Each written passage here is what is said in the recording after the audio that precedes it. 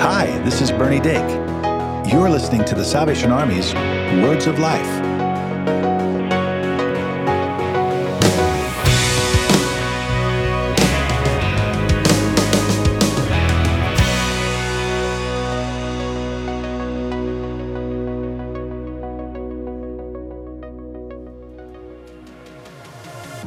Hey, before we jump into this week's episode, we want to share with you a clip from another show we create called The Storyteller Series. In this podcast, we study a different book of the Bible every season, and we are so excited to share with you that we just launched the book of Exodus. Throughout this podcast, you'll hear an engaging narration of each chapter. And throughout the series, we'll hear from a group of friends who sit around and discuss the significance of each section of this book. So I can't wait for you to jump in and learn more about the book of Exodus. The story of Exodus is both intimate and universal, small and astonishingly grand. The Exodus is the story of a family that became a nation, the story of God clashing with Egypt's gods and their intermediaries and decisively defeating them. It is the story of one man uniquely equipped and called to lead God's people. This story is Israel's story. It is the church's story. It is our story. The story of God coming in mercy to save. It is the Exodus.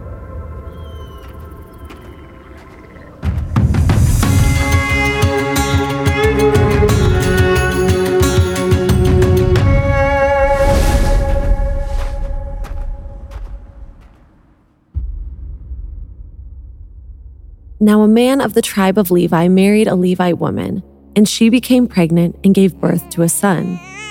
When she saw that he was a fine child, she hid him for 3 months. But when she could hide him no longer, she got a papyrus basket for him and coated it with tar and pitch. Then she placed the child in it and put it among the reeds along the bank of the Nile. His sister stood at a distance to see what would happen to him. Then Pharaoh's daughter went down to the Nile to bathe, and her attendants were walking along the riverbank. She saw the basket among the reeds and sent her female slave to get it. She opened it and saw the baby. He was crying, and she felt sorry for him. Listen to the Storyteller Series wherever you get your podcasts, or learn more at salvationarmyradio.org.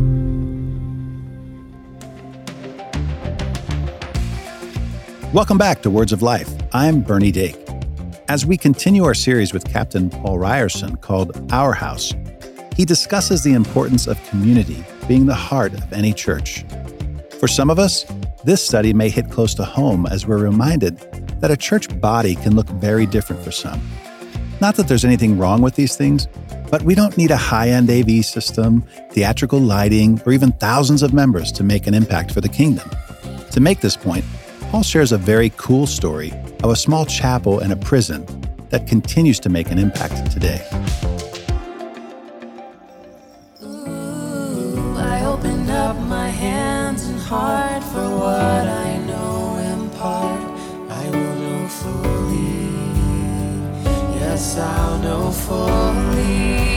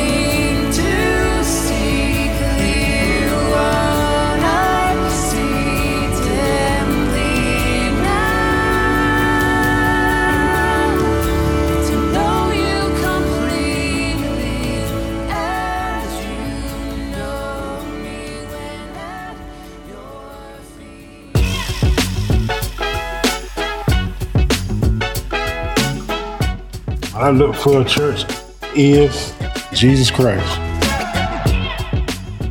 To build my faith, to sustain my faith. interact with people. Just like a church family. People I can rely on, people I can talk to. Social for me, really is social for me. And just to build my faith and be close to God.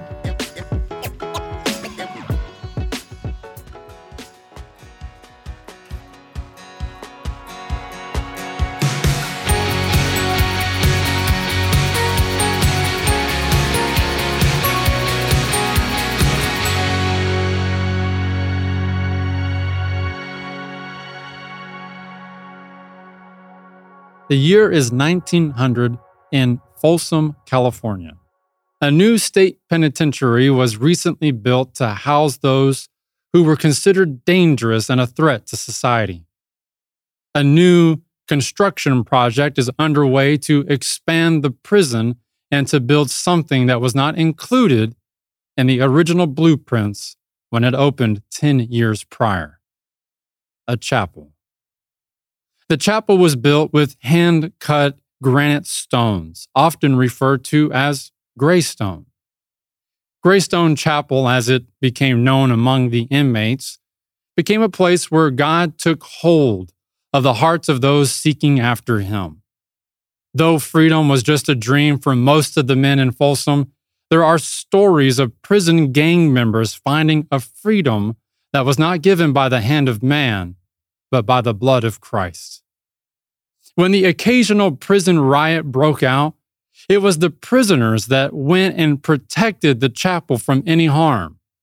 It became a place of refuge, of renewal, filled with baptism after baptism, from generation to generation. In 1968, a prisoner entered the Greystone walls of the chapel, a sinner, and left as a new creation. He was born again. The inmate went back to his cell and quickly grabbed his guitar and started penning words about his experience of what happened in the chapel. He would play this song all over the prison. Everyone knew the song, written by inmate number 59795C, also known as Glenn Shirley. Eventually, Glenn made a recording of it on a tape and gave it to the prison chaplain. The chaplain, Reverend Floyd Gressett, knew that a famous country artist was scheduled to come into the prison the following day to play for the inmates. And it just so happens that the Reverend knew the country singer because, he went to his church from time to time. So the chaplain took the tape and paid a visit to the singer. He arrived at the sound of the band rehearsing for their show at the prison the following day. The band didn't really rehearse often before a show like that, but the lead singer, Johnny Cash, said it would be a really good idea. Now, the chaplain enters the room and says, "Johnny, you have got to listen to this. If this guy ever gets out of prison, he's going to run you out of business." Johnny liked this so much that he stayed up through the night learning how to play it so that he can play it at the show the next day. The following day, at the prison, the energy was high. They were so excited to see Johnny Cash. And as Johnny was closing the show, he had something special planned.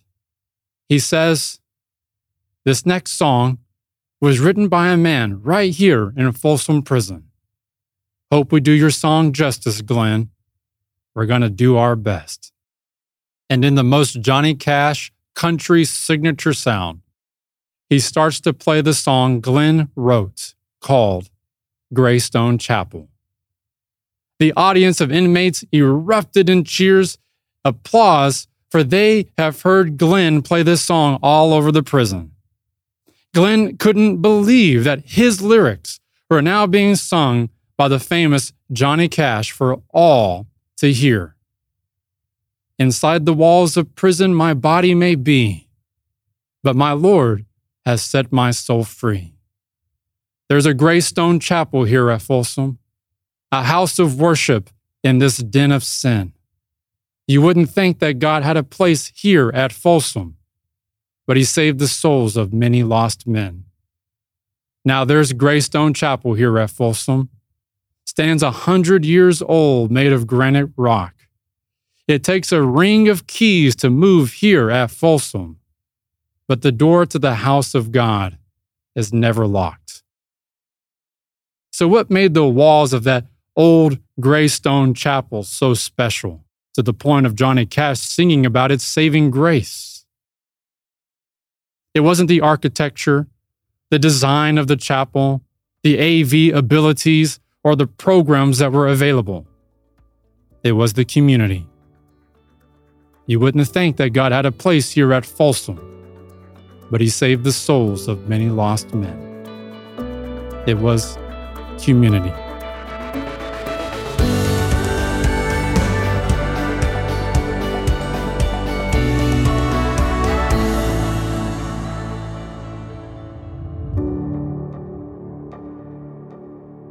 Like most subjects of the church, the Apostle Paul had something to say about community. Now, he doesn't come out and call it community like we would today, but instead he references it in the book of Ephesians as unity in the body of Christ. Now, when reading Ephesians, it doesn't address, actually the book at all doesn't address any particular error or issues within that church.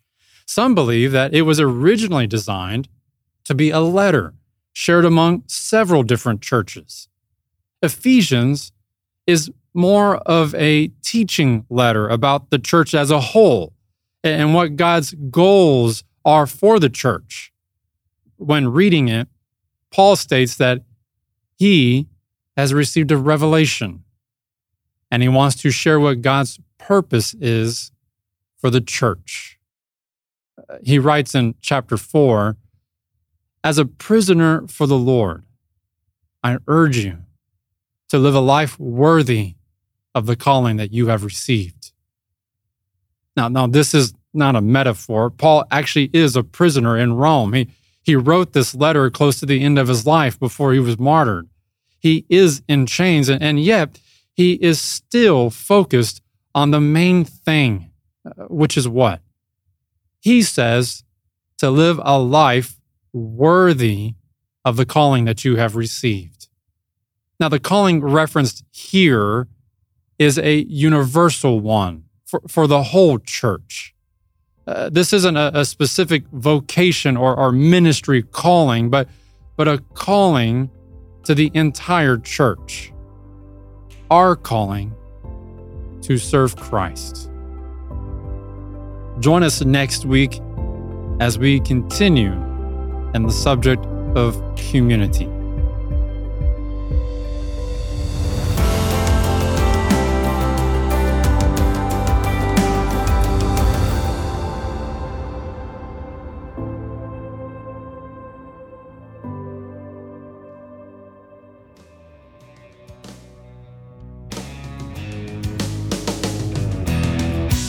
The Salvation Army's mission, doing the most good, means helping people with material and spiritual needs. You become a part of this mission every time you give to the Salvation Army. Visit salvationarmyusa.org to offer your support. And we'd love to hear from you. Call 1-800-229-9965 or visit salvationarmyradio.org to connect. Tell us how we can help. Share prayer requests or your testimony. With your permission, we would love to use your story on the show. You can also subscribe to Words of Life on your favorite podcast store, or visit salvationarmyradio.org to learn about more programs produced by the Salvation Army. And if you don't have a church home, we invite you to visit your local Salvation Army Worship Center. They'll be glad to see you.